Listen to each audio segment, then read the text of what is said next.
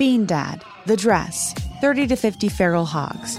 If you knew what any of those were, you spend too much time online. And hey, I do too. 16th Minute of Fame is a new weekly podcast hosted by me, Jamie Loftus. And every week we take a closer look at an internet character of the day. Who are they? What made them so notorious? How did the internet or the algorithm choose them? And what does a person do when they're suddenly confronted with more attention than the human psyche can handle? Listen to 16th Minute of Fame on the iHeartRadio app, Apple Podcasts, or wherever you get your podcasts. It's brand new, Season 2. I'm Marissa Thalberg. And I'm Stephen Wolf-Bedeta, and we're excited to be back having bigger, bolder, and always real conversations. Straight from the C-suite front lines of marketing, media, and more. We have great friends joining from people you may know, like Wilmer Valderrama and Bobby Burke. And people you'll want to know. So grab a coffee or, hey, even an Aperol Spritz and come join us on America's #1 podcast network, iHeart. Listen to brand new on the iHeartRadio app, Apple Podcasts, or wherever you get your podcasts. Imagine you're a fly on the wall at a dinner between the Mafia, the CIA, and the KGB. That's where my new podcast begins.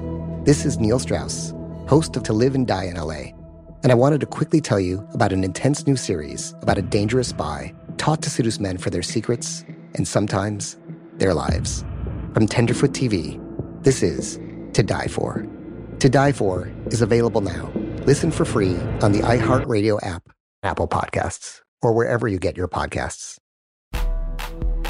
Welcome to another episode of Internet Hate Machine. As always, I am joined by my lovely producer, Sophie. Sophie, thank you for being here. Happy to be here, as always, Bridget. How are you?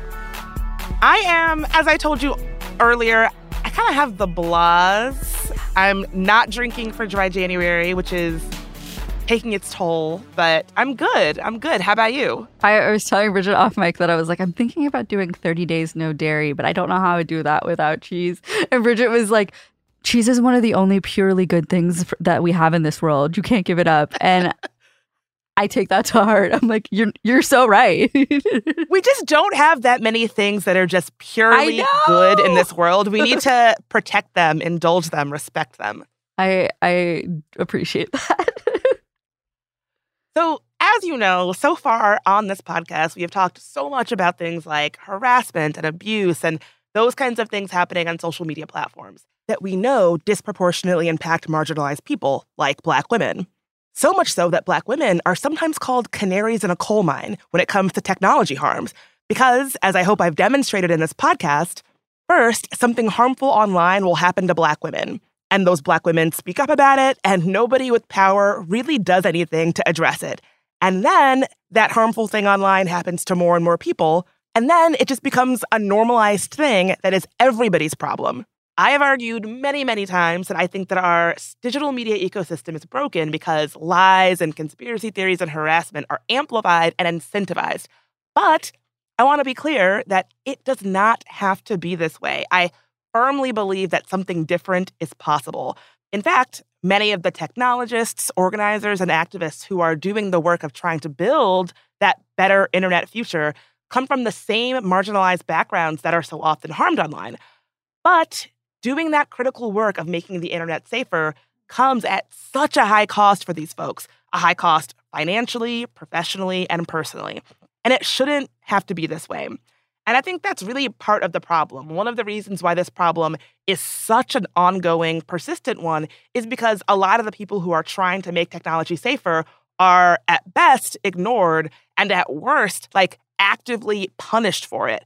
And until we change that aspect of our culture and technology, I don't think we're going to get anywhere. And a story of one of my favorite technologists, Ifeoma Ozoma, I think illustrates exactly what I mean. So this episode is going to be a little bit different. I want to tell you a bit about Ifeoma and her story, and then we're going to hear from her in her own words.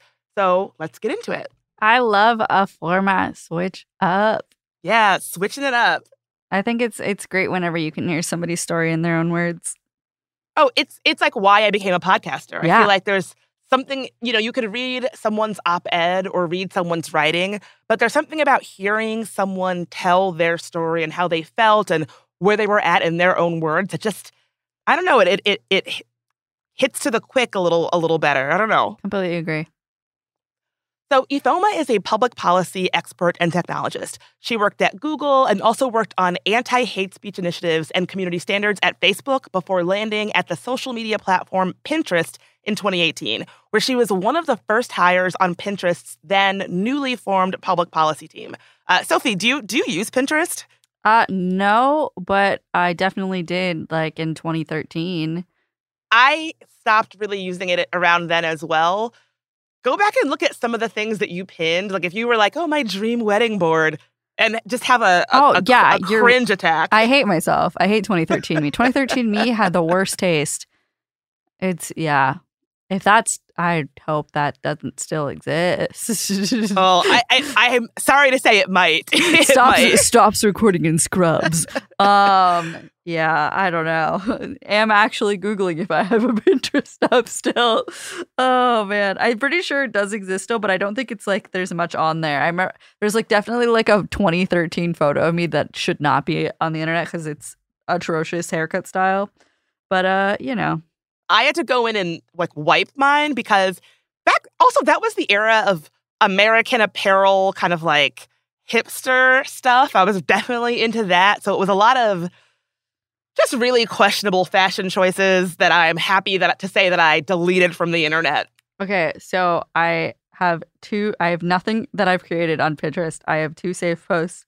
One is a post that's like 25 ridiculously healthy foods, and it's like a graphic. It's like cool, weird, problematic diet stuff. And then I have a quote that says, "Your flaws are perfect for the heart that is meant to love you."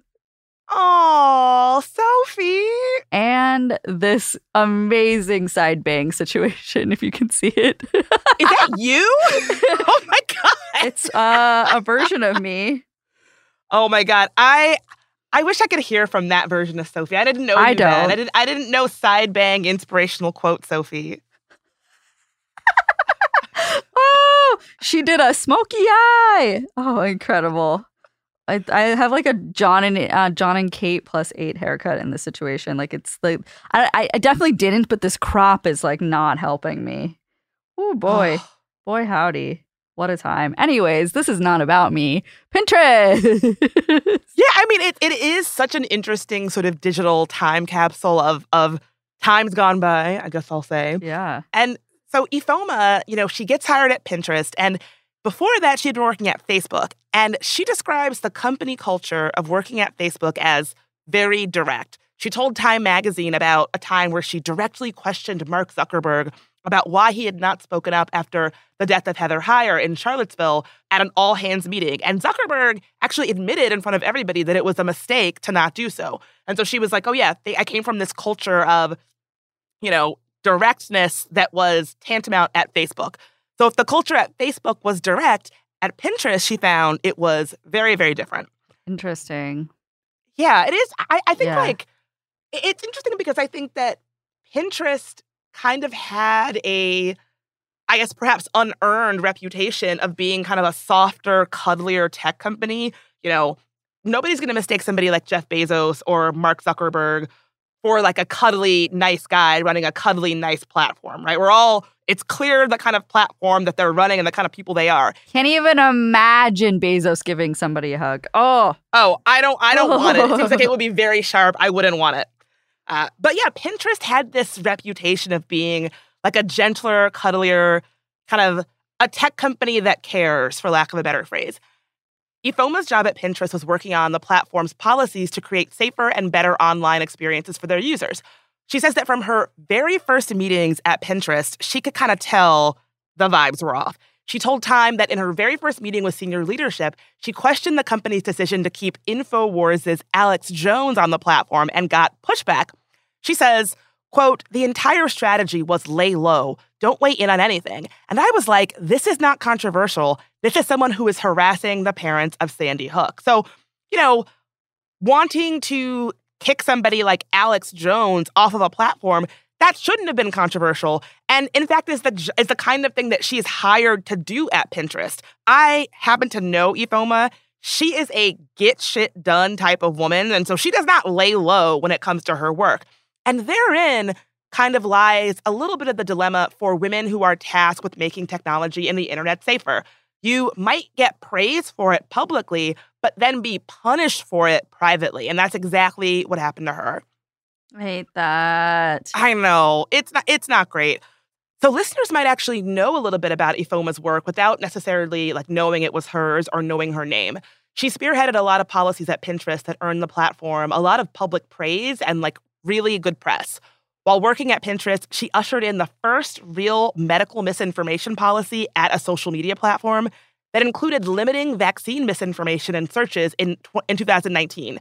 This came after a measles outbreak, which you might remember, that was really driven by, parents being like, oh, I'm not going to vaccinate my kid against the measles because it's trendy. And this was really important because Pinterest is the kind of platform that a lot of parents use, a lot of moms use it. It's where you might spend time if you're planning a wedding or setting up a nursery. 80% of mothers and 38% of fathers in the United States are on Pinterest, according to 2017 research. And unlike a platform like Twitter or Facebook, it's a platform where you might not be mentally prepared or primed to expect to encounter medical misinformation. So you're not really, you can be more susceptible to it. If you're just scrolling, inspirational quotes and nursery ideas on Pinterest, you might not be expecting to encounter vaccine misinformation, and then your guard's going to be a little bit down. For sure.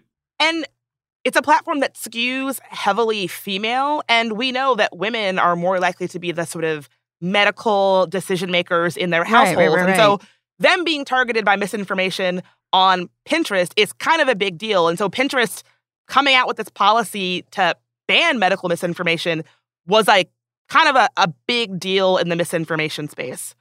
This was also way before COVID was a thing. So becoming the first platform to proactively deal with medical misinformation, something that we know would become so important during COVID, was a huge deal. Right. So this was we saw this happen quite a lot, and sometimes in a performative way, but also in a good way during 2020 and 2021. But we're talking about what? This is 2017? This is 2019. 2019. Okay, so that's very, I feel like that's very relevant that it was happening before 2020. I mean, having done a little bit of this work myself, when big platforms make a change like this, it can be the domino effect that has other platforms do the same. And so, sure. If Reddit does something, it might create the conditions for other platforms to be like, oh, I kind of have to do it. And so Pinterest becoming pretty much the first platform to do this kind of was a big deal. And I think it did create the conditions for other platforms to be like, oh, wait, this is something we have to take seriously. Okay, let's figure it out. Yeah, that's very before the times. Yeah, thank you, Ifeoma. So a lot of people probably associate Pinterest with planning weddings. And folks might recall that in 2019, Pinterest also announced that they were going to no longer allow plantations that used to house enslaved people to be listed as, romantic wedding venues on the platform. That was also Ifeoma's doing. She worked with Jade Magnus of the racial justice organization Color of Change to change this policy at Pinterest. That got so much good press. Wow, this company is proactively banning slave plantations as a place that you can describe as a romantic venue for a wedding. And it kind of created a new conversation around, platforms and the responsibility they have to ethically talk about things like plantations. Yes, we know that Jennifer Lopez and Ben Affleck were not using Pinterest. It's so wild to me that they got married, a few months ago on a plantation. I don't understand it. Blake Lively, I'm like, okay, well, maybe it's possible that if you're from the West Coast, and before we were kind of having the national conversation about this, I'll allow that maybe you just never thought about it. Jennifer Lopez, I feel has no excuse. I'm also looking at you, the Biebers. Did they get married on a plantation? I'm nodding, listeners. I am nodding my head in South Carolina. Oh no! Yeah, Just let me Let me double check my fact. Yeah, check on that. let's fact check that one. I mean, I wouldn't know, but I wouldn't put it past him. The first thing that pops up is plantation weddings will no longer be freely promoted on Pinterest. Thank you, Ifeoma. Thank you, Ifeoma. This article starts the idea that celebrity as prominent as Blake Lively or Justin Bieber would get married at a former concentration camp is particularly inconceivable. And yet, both Lively and Bieber have in fact chosen to get married at the sites of former forced labor camps in recent years. Yup. My insult stands. Yes. Your insult stands. So Ifeoma basically was like a one-woman positive press shop for Pinterest. She got all of this positive press for making these progressive, proactive policy decisions and setting a good example for other platforms. But rather than being praised for this work that made the company look so great and so progressive and so cuddly and warm and yada, yada, yada, and also added a lot of value to the company as it was preparing to go public, she was retaliated against for this work by her own colleagues. So here's where it starts to go down. Ifeoma suggested that Pinterest start adding a content warning to posts made by right-wing grifter Ben Shapiro. No. I know. I can't even... I hate him so much. At the time, y'all might remember that Shapiro was doing a lot of espousing of the Great Replacement conspiracy theory, which we know is a white supremacist conspiracy theory that posits that non-white, lesser people are threatening the white majority with the help of globalists and elitists, i.e. Jewish people. And so Ifeoma suggested that these posts from Ben Shapiro get a content warning on Pinterest. When she suggested this, one of her colleagues at Pinterest, who was a software developer, doxed her, shared her full name, her cell phone number, her email address, and her picture with Project Veritas, which led to her personal information being published on 8chan and 4chan, which we already know, like sites full of extremists and abusers and bad actors who already had roles in harassing women like Adria Richards, who we've already talked about on the pod. I was going to say, i.e. Donglegate. Exactly. She gets death threats, rape threats, and she was terrified. Ifeoma starts keeping a gun, and eventually she had to move because the harassment got so bad. By her own fucking colleagues, first. Her own fucking colleagues. Also, it's like, to hear that, like, Ben Shapiro, like, infiltrated Pinterest is so wild to me. Like, that, just like that as, like, a concept is, it just, like, doesn't comprehend in my brain. Yeah, I get what you mean, and I think it really speaks to the way that misinformation and conspiracy theories work these days, where, again, if you're just pinning pictures of recipes and meal planning ideas and flowers or whatever on Pinterest, you might not be expecting to encounter this kind of harmful, anti-Semitic, racist conspiracy theory. But oftentimes on those platforms, these kind of dangerous conspiracy theories can be dressed up intentionally to target women. So you might be just like looking for nursery ideas or looking for ideas on how to can your own vegetables. Next thing you know, you're 10 pins deep into like Great Replacement, trad wife, incel, manosphere bullshit. And I think that's kind of how we're seeing a lot of these conspiracy theories spread online today in these very unlikely corners of the internet. Bean Dad, The Dress, 30 to 50 feral hogs. If you knew what any of those were, you spend too much time online. And hey, I do too. 16th Minute of Fame is a new weekly podcast hosted by me, Jamie Loftus, where every week I take a closer look at an internet character of the day. Who were they? What made them so notorious? Why did the internet choose them? And what does a person do when they're suddenly confronted with more attention than the human psyche can handle? I'll be talking to internet historians, experts, and yes, the main characters themselves to get a fuller picture. Because I think that even outside individual experiences, a character of the day tells us something about how the internet worked at that time and how the attention economy developed into the freaky three-headed dragon it is today. Together, we probably won't be able to properly log out, but we can take a walk down scary internet memory lane and see one day a little more clearly. Listen to 16th Minute of Fame on the iHeartRadio app, Apple Podcasts, or wherever you get your podcasts.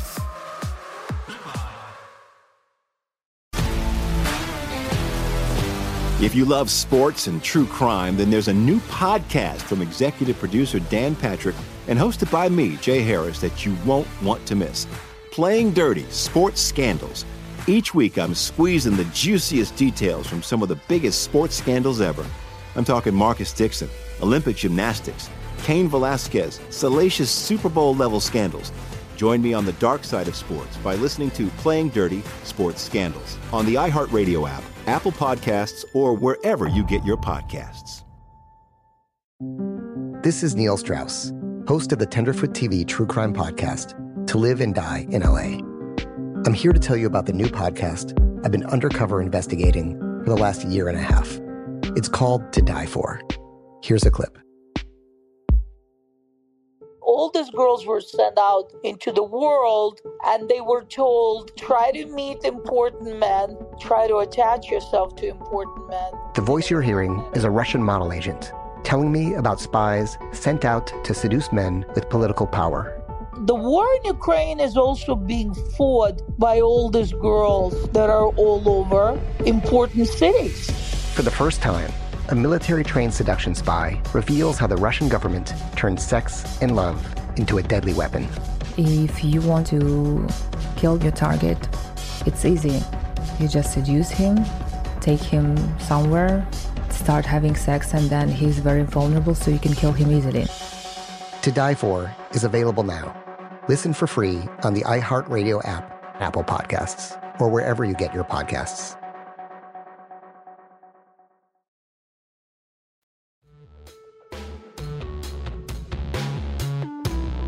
So when Ifeoma reported what her coworker had done, rather than investigating whether or not, one of their employees had actually jeopardized the safety of another employee, Ifeoma says that Pinterest instead wanted to investigate whether or not Ben Shapiro was actually indeed a white supremacist. She told the Washington Post, quote, instead of focusing on security and making sure that we were fine and validating the concerns that we had, their concern was, is what you said valid? Almost like the employee had a legitimate reason to share my personal information all over the internet. Pinterest did not help Ifeoma get the information removed, nor did they ever punish the employee who was responsible for doxing her and spreading her information on the internet. Now I'm glad I haven't used this since 2013 because that sucks.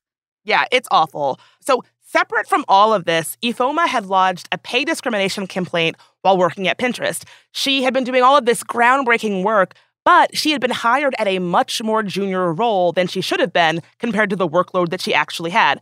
She says that she was doing the same work as her manager. Ifeoma was a good performer during her time at Pinterest. Like, all of her performance reviews are stellar. She earned 2 raises and a promotion during her 2-year span at the company. But none of this addressed the fact that she had been hired initially at the wrong level, which means that she is losing thousands of dollars in stock options just because of the, particularities of compensation packages at tech companies. She's still getting these great marks with the company, but when she starts pushing for fair pay, even going so far as pursuing it with a lawyer, the company starts to further alienate her. Like during a performance review, while she was talking about her work getting platforms to stop promoting slave plantations as wedding venues, her manager said that Ifeoma should have provided the pros of promoting slave plantations as well as the cons. Honey, what? Yeah, what are the pros to continuing to have these on your platform? I would say none.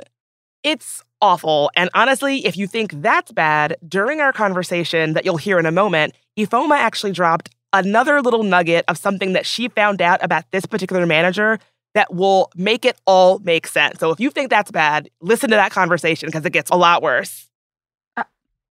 What? Is this person what? Yeah, so basically just both sidesing slavery. Yeah, I'm sorry. Read the root. Think about what you're saying before you say it. This person should not be anybody's manager. That is so dangerous and harmful. Exactly. So in May of 2020, Ifeoma quits Pinterest. She gets 6 months severance, and honestly, that might have been the end of it, right? She talks about how she wanted things to be professional. She really was loyal to the company until summer of 2020, during the racial justice uprisings in the wake of the death of George Floyd. Now, I remember this time because it was it just was a weird time where, do you remember people would put their Black Lives Matter posts up and it would be well, actually, you're racist. Or actually, you said this to me. It was a time where it was the black square days. Yeah, before you post your black square, really make sure that your own house is in order. Who was the woman from Glee who was I stand with Black Lives Matter? Was it Leah Michelle? It was Leah Michelle. Yeah, and then she's problematic as shit. Amber Riley, her Black Glee classmate, was oh, Leah Michelle, Black Lives Matter. Did Black Lives Matter when you called me a black bitch and told everybody you were going to shit in my wig when we were on set? Oh, God, yeah. It's like during Pride Month when you're like, Burger King, what are you doing? Yeah. Burger King stands with the queer community. You're like, can I have my Whopper? You're making me uncomfortable. So Pinterest puts up a statement in support of Black Lives Matter. They say, with everything we do, we will make it clear that our Black employees matter. And Ifeoma calls them out. Did she roast them?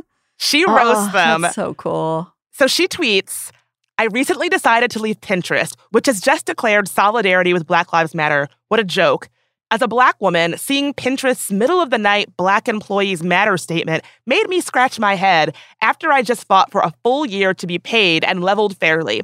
A year in which I was A, doxxed by a white male colleague. He shared my cell phone number, photo, and name with violently racist and misogynistic parts of the internet, followed up by a dangerously inadequate response from Pinterest. B, continued to serve as the leader of and spokesperson for Pinterest's biggest public policy wins. C, scores of interviews and articles on addressing health misinformation, emotional well-being, stopping the promotion of plantation wedding venues. C, kept all of the above quiet for professionalism and in the hope that Pinterest would do the right thing. Instead, they doubled down on retaliation. Now Pinterest is claiming to be listening and acting mere weeks after replacing me and another Black woman colleague who also decided to leave with, you guessed it, probably a white person. I am so proud of the initiatives that I led during my time here. Addressing health misinfo decisively is no longer novel thanks to that work. I just wish it wasn't sullied by the racism, gaslighting, and disrespect from my manager and the company's legal and HR leadership. Racism is dehumanizing and exhausting. I busted my ass at Yale, Google, then Facebook before Pinterest recruited me as the second hire on the global public policy team. I led work that raised our public policy profile globally. It didn't matter because I'm a Black woman. I've seen examples of genuine contrition, even reparation this past week from others. I hope Pinterest take this opportunity to express not only their solidarity, but also follows through on their commitment and taking action. Sharing this is scary, especially after being doxxed and knowing the many forms that retaliation can take. I owe it to myself and Black colleagues still there to hold the company to the commitments it's made. Pinterest, Black employees do indeed matter. Pay us fairly, period. Period spelled out and then an actual punctuation, period. Period. So her tweets go hella viral. This is when she was first on my radar. I was like, oh my God, who is this amazing woman calling out this company publicly and like demanding accountability? So cool. So cool. So staffers at Pinterest, they hold a walkout in support of Ifeoma, and Ifeoma was taking a huge risk. Did she have an NDA? She had an NDA, so she's taking a huge risk in speaking up. So when she tweeted about her experience, she was breaking an NDA, and so Pinterest could have pursued legal action or sued her for speaking up about her experiences at the company. That's because of a loophole in the law. Oh, yeah. There's a discrimination loophole. In California. Yeah. Exactly. So you are allowed to break an NDA if you are experiencing gender-based harassment or discrimination, but not racial harassment or discrimination. And that's because the STAND Act, which is the Stand Together Against Non-Disclosure Act, which passed in 2018 in response to the Me Too movement, nullified NDAs in cases of sexual harassment, assault, or discrimination. I have to be honest, it's like one of those things where, like, as powerful as Me Too was, a lot of the legislation and stuff that was championed and came out of that movement was not always done with like an intersectional framework. And so since Ifeoma was alleging that she was treated unfairly because of her race, not specifically her gender, she could not legally break her NDA. And she was taking this big risk in speaking about what she experienced. And in doing so, she became a whistleblower. Her speaking up alerted shareholders, other employees, and the public to what was found to be rampant gender and racial discrimination at Pinterest. There was an investigation into the workplace culture at Pinterest, and the findings were not good. After all of this became public, Pinterest had to settle a lawsuit with their shareholders, who sued the company, saying that executives had breached their fiduciary duty by perpetuating or knowingly ignoring the long-standing and systemic culture of discrimination and retaliation at Pinterest.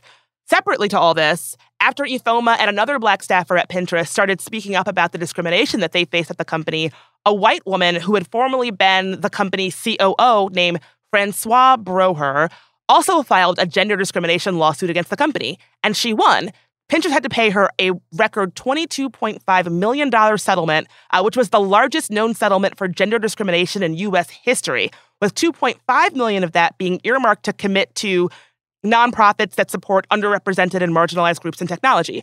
Francois Braher said that Ifeoma and the other Black staffer at Pinterest, Erica, speaking up is what inspired her to do this, which honestly is great for her, but Francois Braher was already a millionaire before coming to work at Pinterest, and she got $20 million when she spoke up and filed this discrimination lawsuit.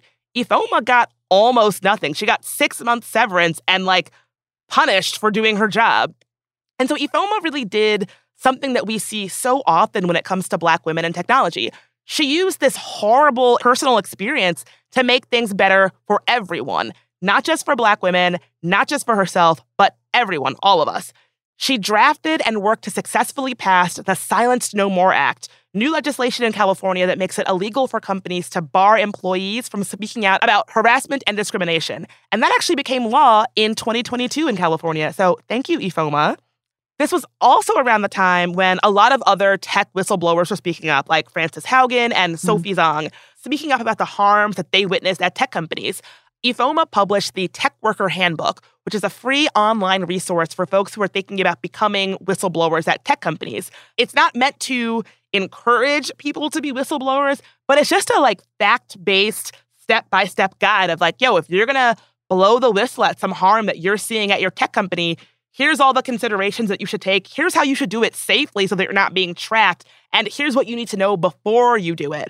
To date, Ifeoma has successfully gotten companies to adopt policies or language that allow workers to speak up about discrimination, even if they have signed NDAs, which will ultimately, I think, make everyone safer because everything in technology is better when people are not beholden to stay quiet about harms or wrongdoing that they have witnessed within these companies. And so I think Ifeoma's story is one that really helps us understand, I think, one of the reasons why this problem will not get better until we have massive culture shift in technology. I think that we need to really rethink who has the power in tech, who we center, whose experiences we center in value in technology. And I don't think until we do that, or until people like Ifeoma who, speak out and try to make things safer and better are welcomed instead of being ignored, isolated, alienated, and punished. So with that, let's hear from Ifeoma in her own words. Thank you, Ifeoma. Bean Dad, The Dress, 30 to 50 feral hogs. If you knew what any of those were, you spend too much time online. And hey, I do too. 16th Minute of Fame is a new weekly podcast hosted by me, Jamie Loftus, where every week I take a closer look at an internet character of the day. Who were they? What made them so notorious? Why did the internet choose them? And what does a person do when they're suddenly confronted with more attention than the human psyche can handle? I'll be talking to internet historians, experts, and yes, the main characters themselves to get a fuller picture. Because I think that even outside individual experiences, a character of the day tells us something about how the internet worked at that time and how the attention economy developed into the freaky three-headed dragon it is today. Together, we probably won't be able to properly log out, but we can take a walk down scary internet memory lane and see one day a little more clearly. Listen to 16th Minute of Fame on the iHeartRadio app, Apple Podcasts, or wherever you get your podcasts.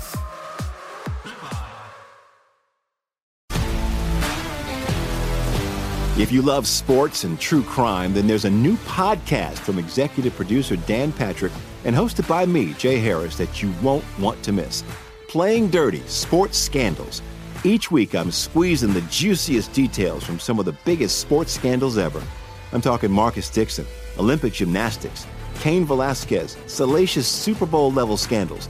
Join me on the dark side of sports by listening to Playing Dirty: Sports Scandals on the iHeartRadio app, Apple Podcasts, or wherever you get your podcasts. This is Neil Strauss, host of the Tenderfoot TV true crime podcast, To Live and Die in LA. I'm here to tell you about the new podcast I've been undercover investigating for the last year and a half. It's called To Die For. Here's a clip. All all these girls were sent out into the world and they were told, try to meet important men, try to attach yourself to important men. The voice you're hearing is a Russian model agent telling me about spies sent out to seduce men with political power. The war in Ukraine is also being fought by all these girls that are all over important cities. For the first time, a military-trained seduction spy reveals how the Russian government turned sex and love into a deadly weapon. If you want to kill your target, it's easy. You just seduce him, take him somewhere, start having sex, and then he's very vulnerable, so you can kill him easily. To Die For is available now. Listen for free on the iHeartRadio app, Apple Podcasts, or wherever you get your podcasts.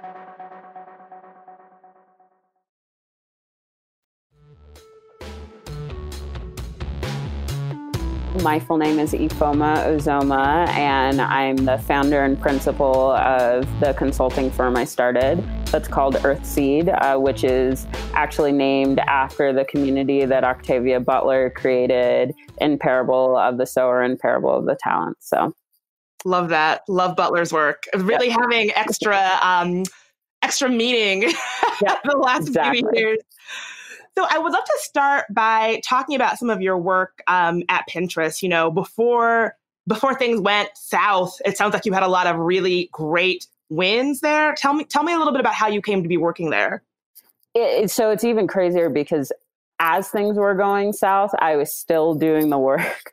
But I'll back up and start at the beginning. My entire career before starting my own consulting firm has been in tech, starting in DC at Google, working on public policy and public affairs work, primarily with elected officials at the federal level and a few at the state level. And then after that, I moved to Google to Facebook in California.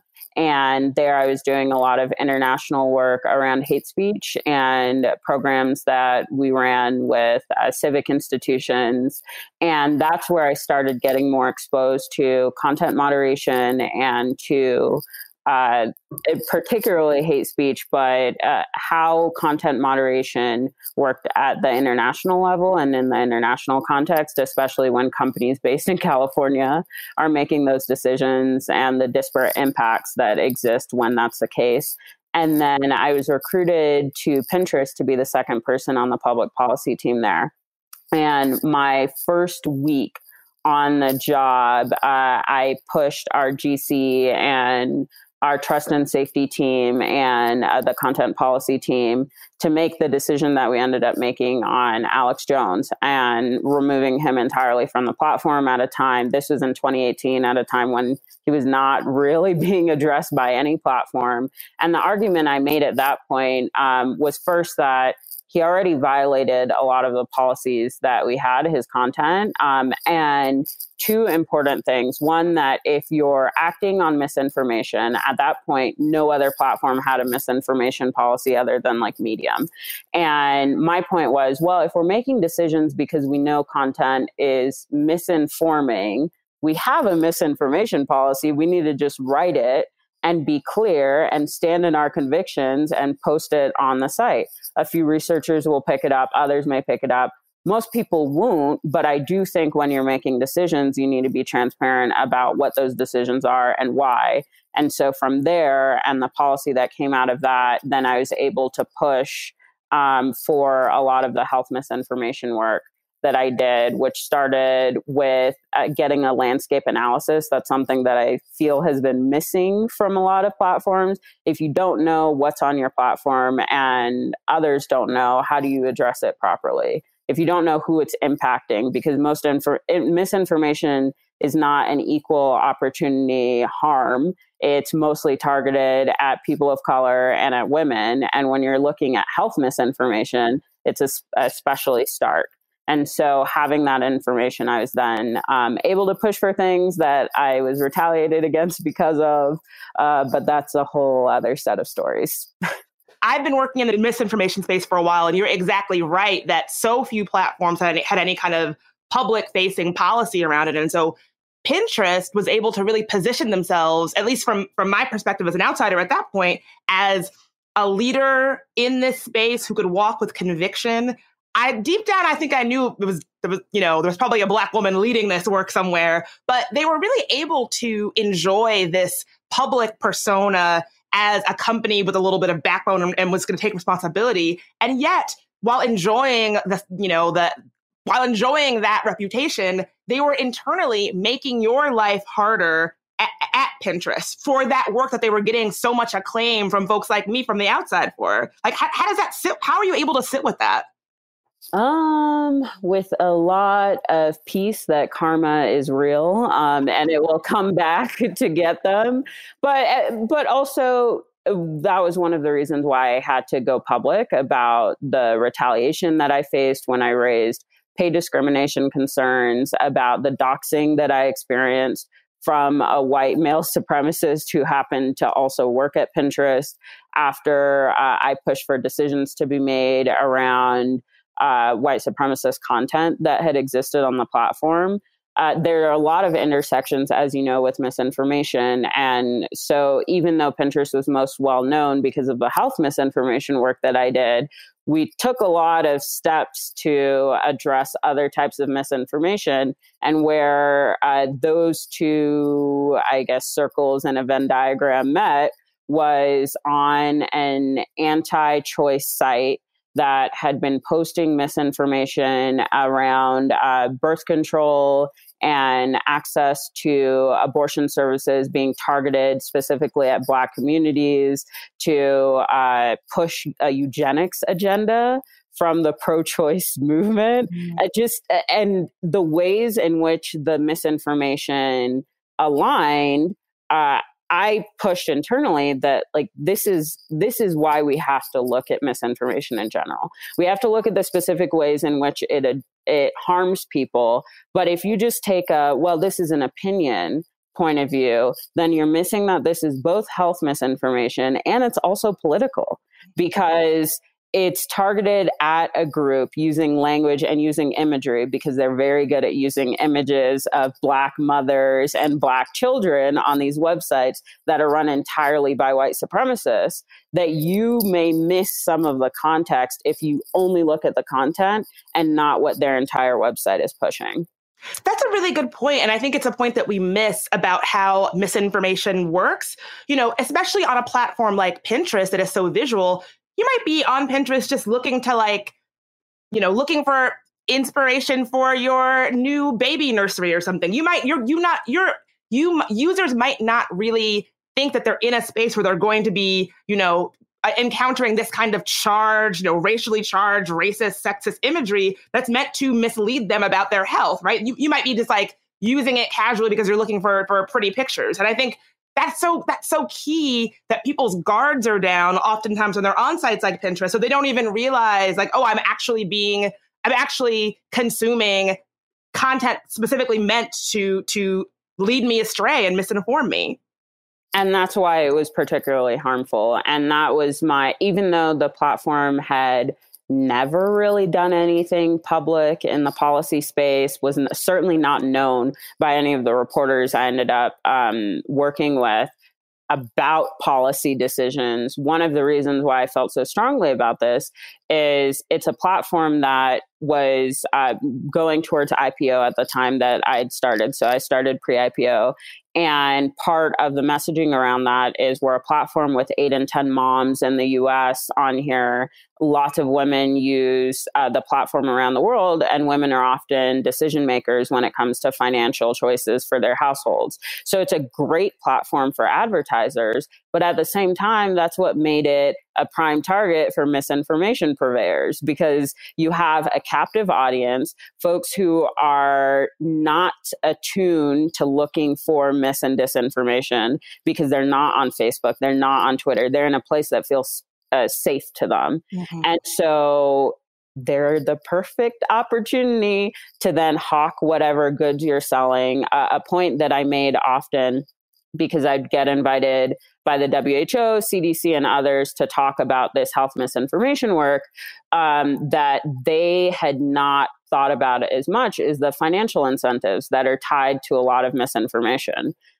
whether it's Alex Jones selling his nonsense t-shirts and supplements and whatever else. These people are scam artists. That's their number one job is scamming folks. They use the values that people have. They use the fears that people have to then sell their products. But at the end of the day, these are spammers and scammers. And so you need to also be looking at what it is that they're trying to push on your platform. For almost every single health misinformation site, they were selling supplements. Wow. So if you would address dangerous supplements on the platform as spam, why would you not consider this at the same level of harm to the platform and ultimately harm to legitimate advertisers? That's a really good point. It makes so much sense. I think that we're so used to thinking about scammers as people, selling fake Gucci on the street. And no, people can scam online, and they're misleading you in order to get you to buy whatever bullshit product they're hawking. I would actually argue that the person selling the Gucci handbag that's fake, that's not harmful. You get a cheaper bag. If it's made well, it looks pretty good. Like, you get a deal, they get a deal. Gucci doesn't get a deal, but what do they need one for? But that's not harmful in the same way that telling parents, and especially at the point at which most parents make decisions about vaccines in the last trimester before they have the kid, that they, instead of getting a vaccine for their child, which will save their child's life, they should instead go buy your vitamin K supplement.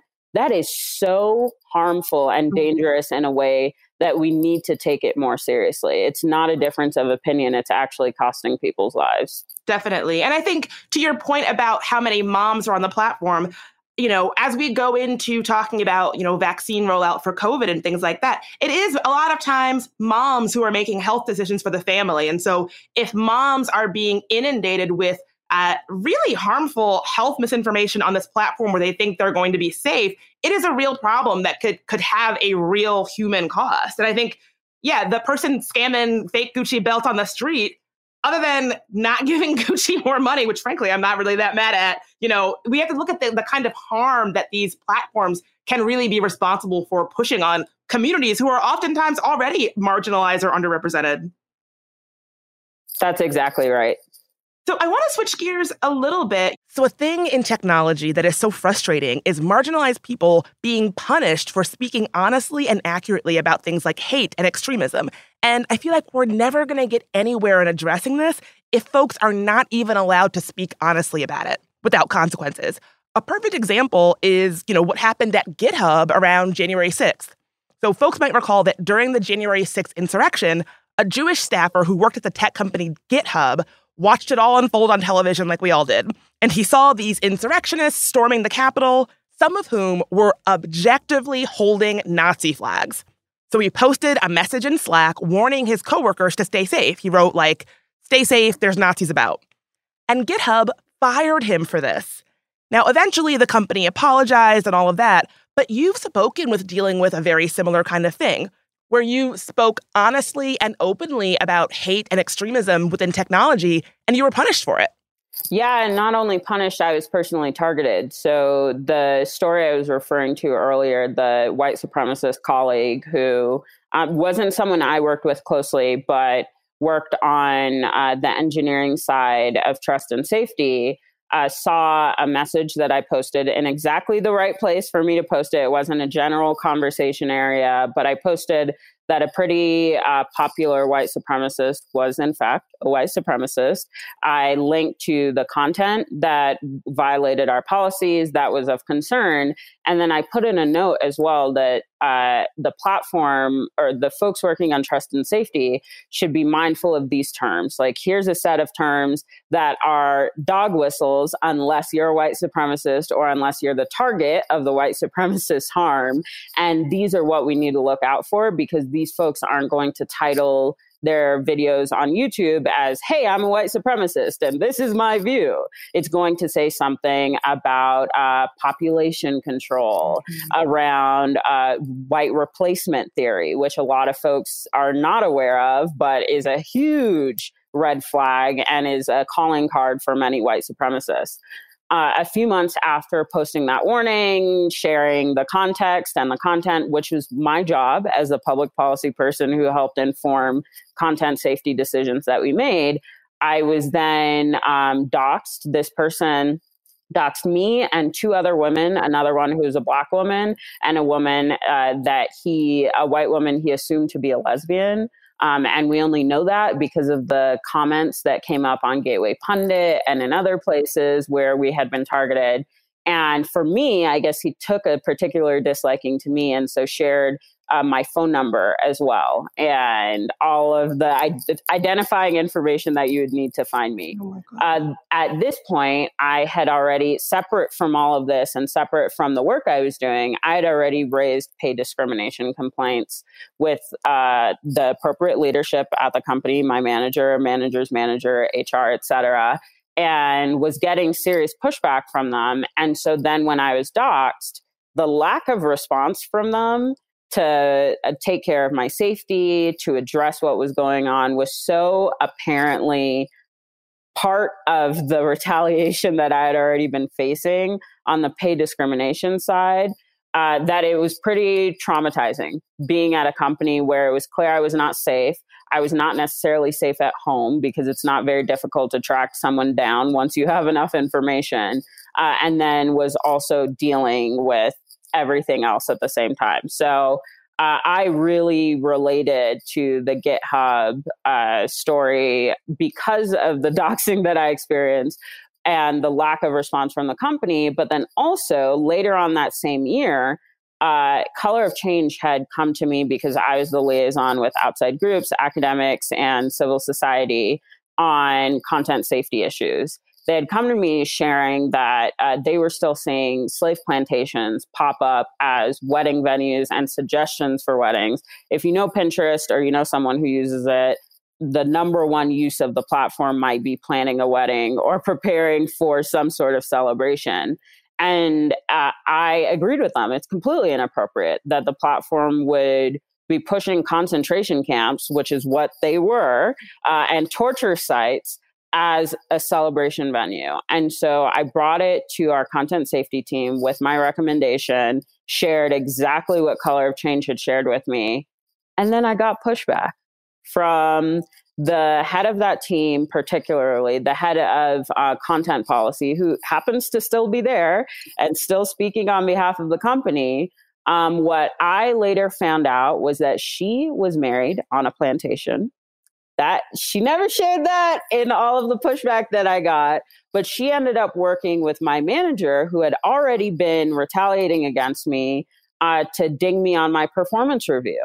So even though Pinterest ended up doing exactly what I recommended, ended up getting praised in 40 plus headlines because of the decision to stop promoting slave plantations and the decisions that I had pushed to be made, I was dinged on my performance review, which affected my pay.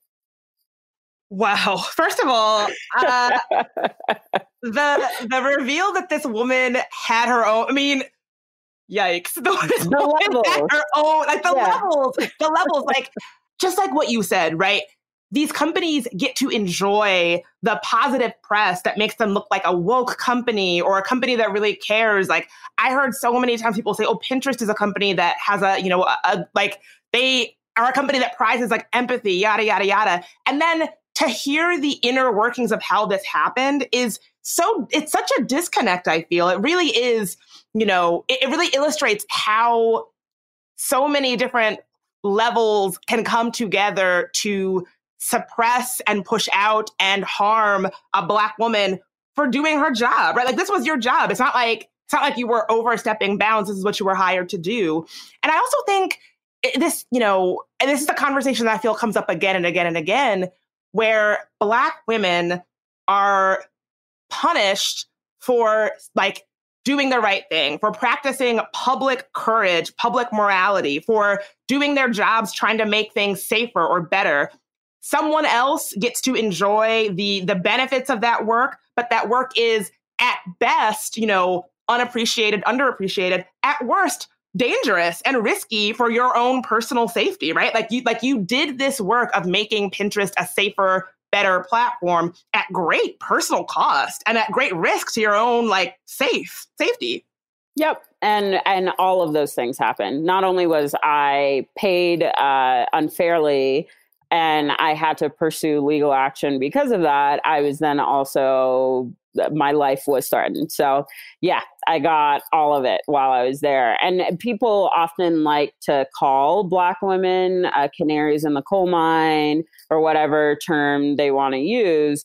But I would like to just do my job, get paid fairly, and not be put in danger for for doing the right thing for a company. I mean, something like more than half of the articles that were written about Pinterest in the month before the public offering, which happened in April of 2019, referenced my work.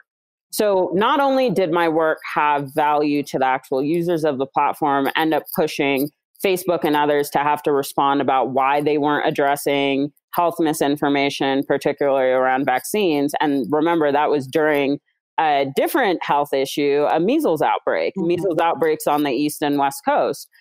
So not only did it have that sort of impact, which is a slam dunk if you're in a policy space, but it also had material benefit to the company in the form of the IPO. And I still was not treated fairly. Yeah. And the company still hasn't actually acknowledged that anything they did in my case was wrong.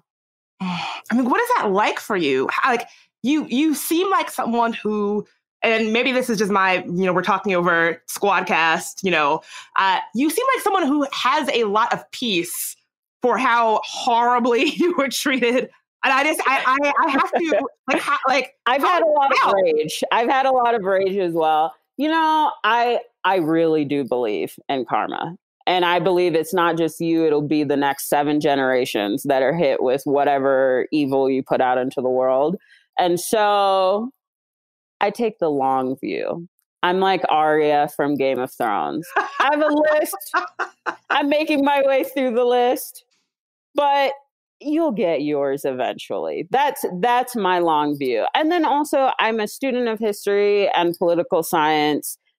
None of this is new. What I'm dealing with is not new. It's not unique to my situation. Does it suck? Yes. Has it been miserable? Yes. I've paid physical consequences for it because my actual health was impaired for the 2+ years I was in a legal fight with them.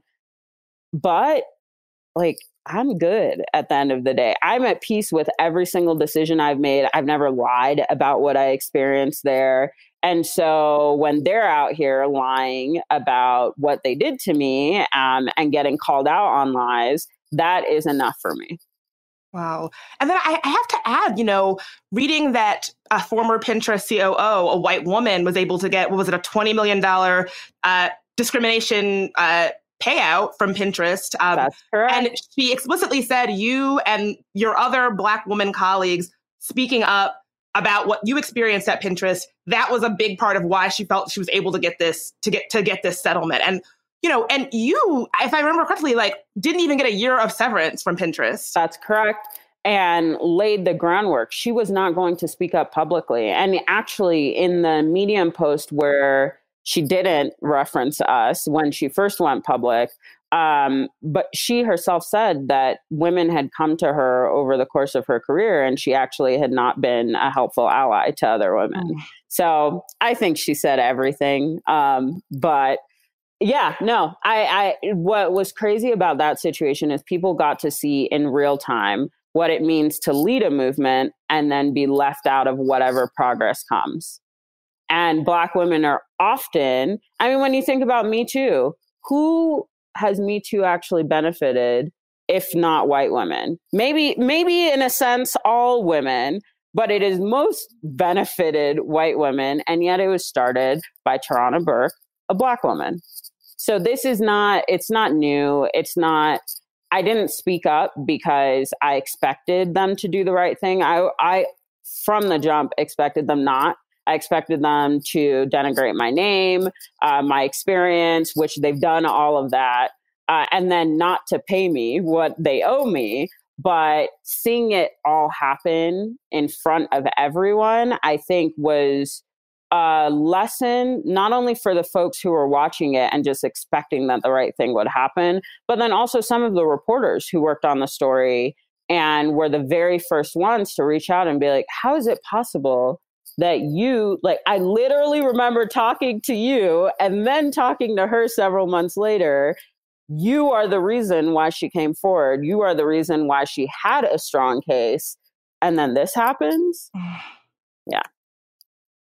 I mean, I think you're right that for better or for worse, it always seems that Black women, we are the ones building, and then other people are the ones who are benefiting. And I think I see that in politics. I see that in tech. I see that in so many different, it just seems to be, I at this point, it almost, it is what it is, but like that seems to be our lot on this earth, like building things that we then don't get to use ourselves, right? Like I think it was this writer, Clarissa Brooks, who once wrote, like, as a Black woman, I don't want my back to be used as a bridge to a world I'll never see, right? It's like, I feel like that is our lot. And I see it particularly in tech, but in so many different avenues. Yep. And that's why, even though this was painful, personally painful, of course, to have been the one who experienced all of this and then have someone else benefit from it,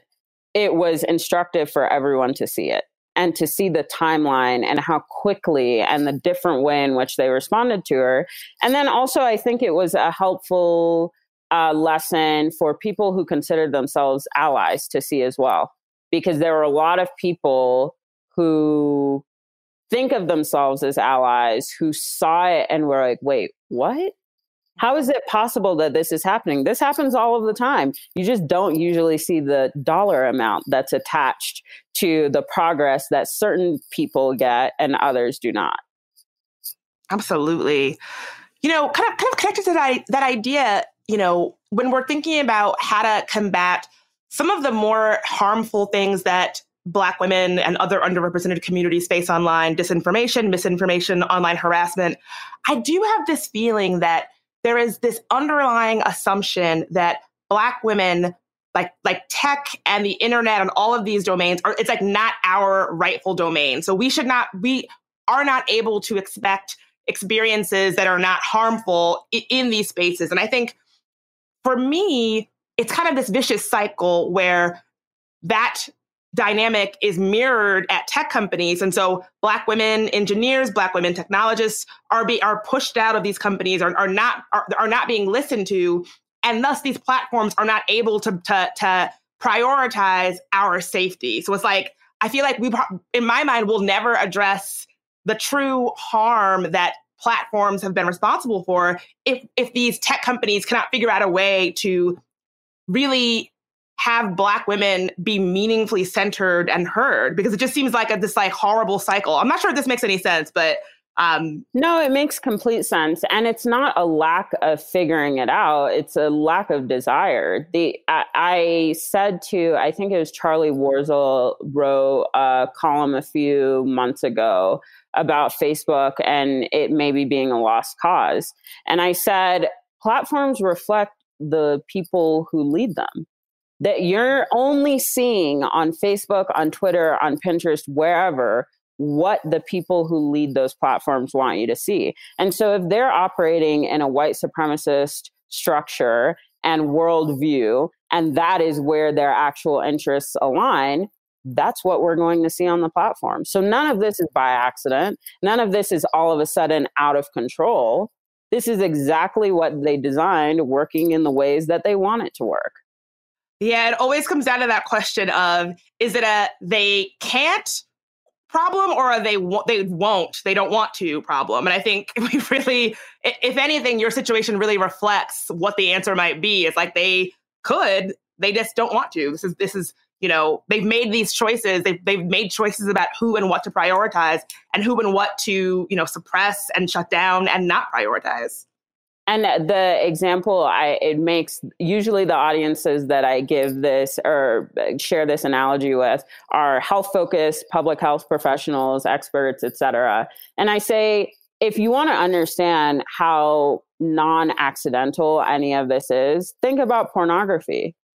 How often do you randomly encounter porn on Facebook or Twitter or YouTube or wherever else? Not that often. Not often. It's not unusual. often. Yeah. Not often. And yet you see misinformation every other post. You see hate every other post. There's a financial reason for that. Advertisers have said they don't want pornography next to their content. And so what have platforms done? Poured every single resource into making sure that's the case. They've made a choice here, and the choice is not on the side of safety. I would argue that if it's legal, consenting, adult pornography, that is way less harmful to randomly encounter on a platform than health misinformation or Nazi content. Right. I mean, this is such a silly example, but for the longest time on Instagram, and maybe it's still a case, if you showed your nipples on Instagram, or like if you were breastfeeding on Instagram, there was a woman who had a picture of her butt where she had her period on Instagram, and that was removed. But they were not removing, they were very diligent about removing this stuff, but also not removing like disinformation or like violent content or like hate speech. It really, you have to ask some questions about priorities. You really do. Yep. And the priorities are clear in all of our experiences on these platforms. Absolutely. Absolutely. And I think just as like, Black women on the internet, I believe that we have come to expect that our experiences with technology and online will not be safe. And I want to get to a place where we can radically rethink what our experiences on these platforms should be like and can be like. I think that we need to really do. I would love to see some like radical rethinking about what we can expect from our internet experiences. I agree. And that's the basis of all of the work that I have done, the work that I'm doing now through my consulting firm on tech accountability, whether it's in the health misinformation space or whether it's on the organizing side and providing protections for whistleblowers.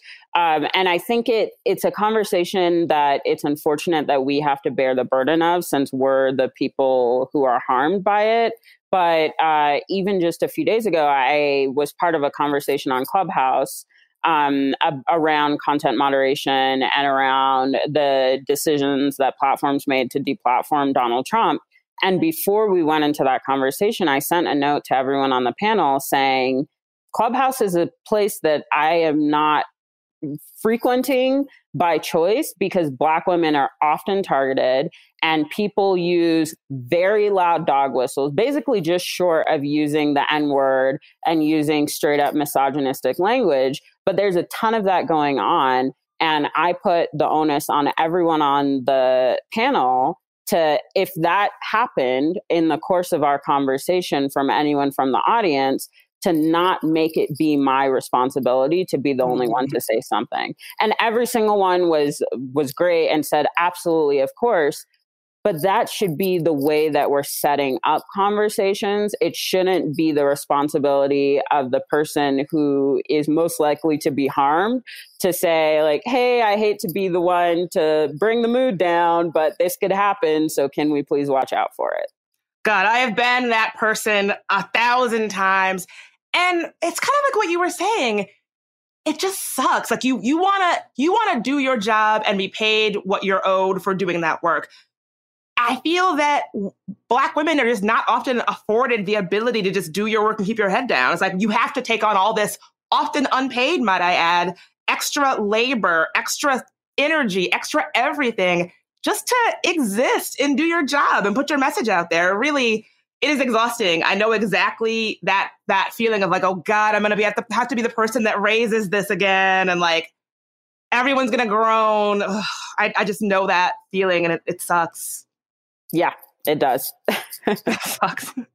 So I have one last question for you. What do you think platforms or policy folks or anybody who has power, decision makers, what should folks be doing to keep dis and misinformation off of platforms?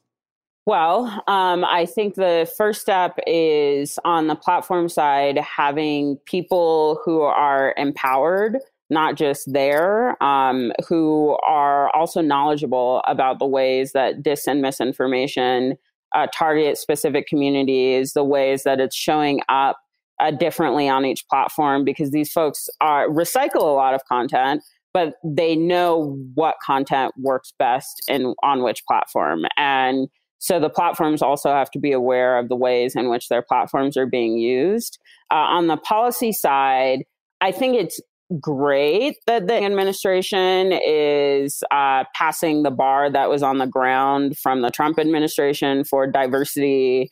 And so at least they've cleared that low bar and standard. But I am not seeing enough Black women in positions of leadership when it comes to misinformation and tech policy specifically. I was encouraged by the science. I think it's some sort of science-focused department within the administration that was announced recently that Alondra Nelson will be on. That's incredible.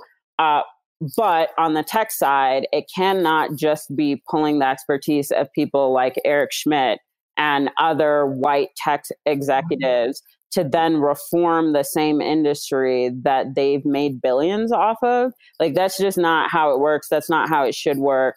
And I think it's important to pull academics, but you also need practitioners who have experienced things on the inside of these platforms to be informing the decisions and any regulation or reform that comes as a result.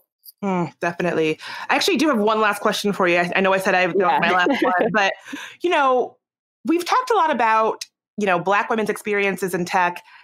I'm sure that you know this. I know this just from doing the work. So much of the infrastructure of what we rely on to make the internet safer and better. So people who are fighting disinformation and misinformation have been for a long time. So much of that infrastructure is Black women. What is it like to know that we have such a big role in doing a lot of the work that is making the internet safer and better for everybody? It's tough because on the one hand, when progress is made that we push for, everyone benefits, and often we benefit the least. And so it's just a role that many Black women have taken on to protect themselves and our communities. On the other hand, I don't blame any Black women who are like, you know what, this is not my fight. This is not my battle. I'm tired. I'm just trying to live during a pandemic. I'm trying to feed my kids. I'm trying to feed myself. I'm trying to take a damn nap. Like, I ascribe wholeheartedly to the nap ministry and the work that the nap ministry has been doing, because I think sometimes we have to say, you know what, I told you so. Now I'm going to rest. That's it. I'm done. I'm done. I'm bowing out. And so I allow the space for that at any point, while also hoping that when Black women say, you know what, this is work that I want to do, that we're uplifted and we're empowered. The flip side of that is making sure that allies or supposed allies are not then saying, oh my gosh, you're so good at this, you need to be the one leading it. No.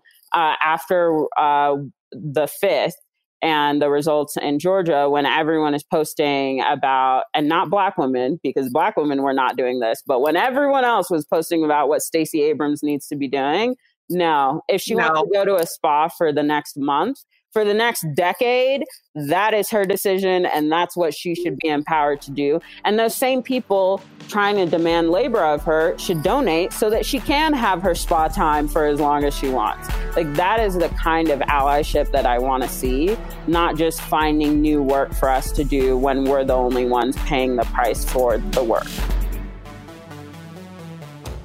Internet Hate Machine is a production of Cool Zone Media. For more podcasts from Cool Zone Media, check out our website, coolzonemedia.com, or find us on the iHeartRadio app, Apple Podcasts, or wherever you get your podcasts. Bean Dad, The Dress, 30 to 50 Feral Hogs. If you knew what any of those were, you spend too much time online. And hey, I do too. 16th Minute of Fame is a new weekly podcast hosted by me, Jamie Loftus. And every week we take a closer look at an internet character of the day. Who are they? What made them so notorious? How did the internet or the algorithm choose them? And what does a person do when they're suddenly confronted with more attention than the human psyche can handle? Listen to 16th Minute of Fame on the iHeartRadio app, Apple Podcasts, or wherever you get your podcasts. It's brand new, Season 2. I'm Marissa Thalberg. And I'm Stephen Wolf Bedeta, and we're excited to be back having bigger, bolder, and always real conversations. Straight from the C-suite front lines of marketing, media, and more. We have great friends joining from people you may know, like Wilmer Valderrama and Bobby Burke. And people you'll want to know. So grab a coffee or, hey, even an Aperol Spritz and come join us on America's #1 podcast network, iHeart. Listen to brand new on the iHeart Radio app, Apple Podcasts, or wherever you get your podcasts. Imagine you're a fly on the wall at a dinner between the mafia, the CIA, and the KGB. That's where my new podcast begins. This is Neil Strauss, host of To Live and Die in LA, and I wanted to quickly tell you about an intense new series about a dangerous spy taught to seduce men for their secrets and sometimes their lives. From Tenderfoot TV, this is To Die For. To Die For is available now. Listen for free on the iHeartRadio app, Apple Podcasts, or wherever you get your podcasts.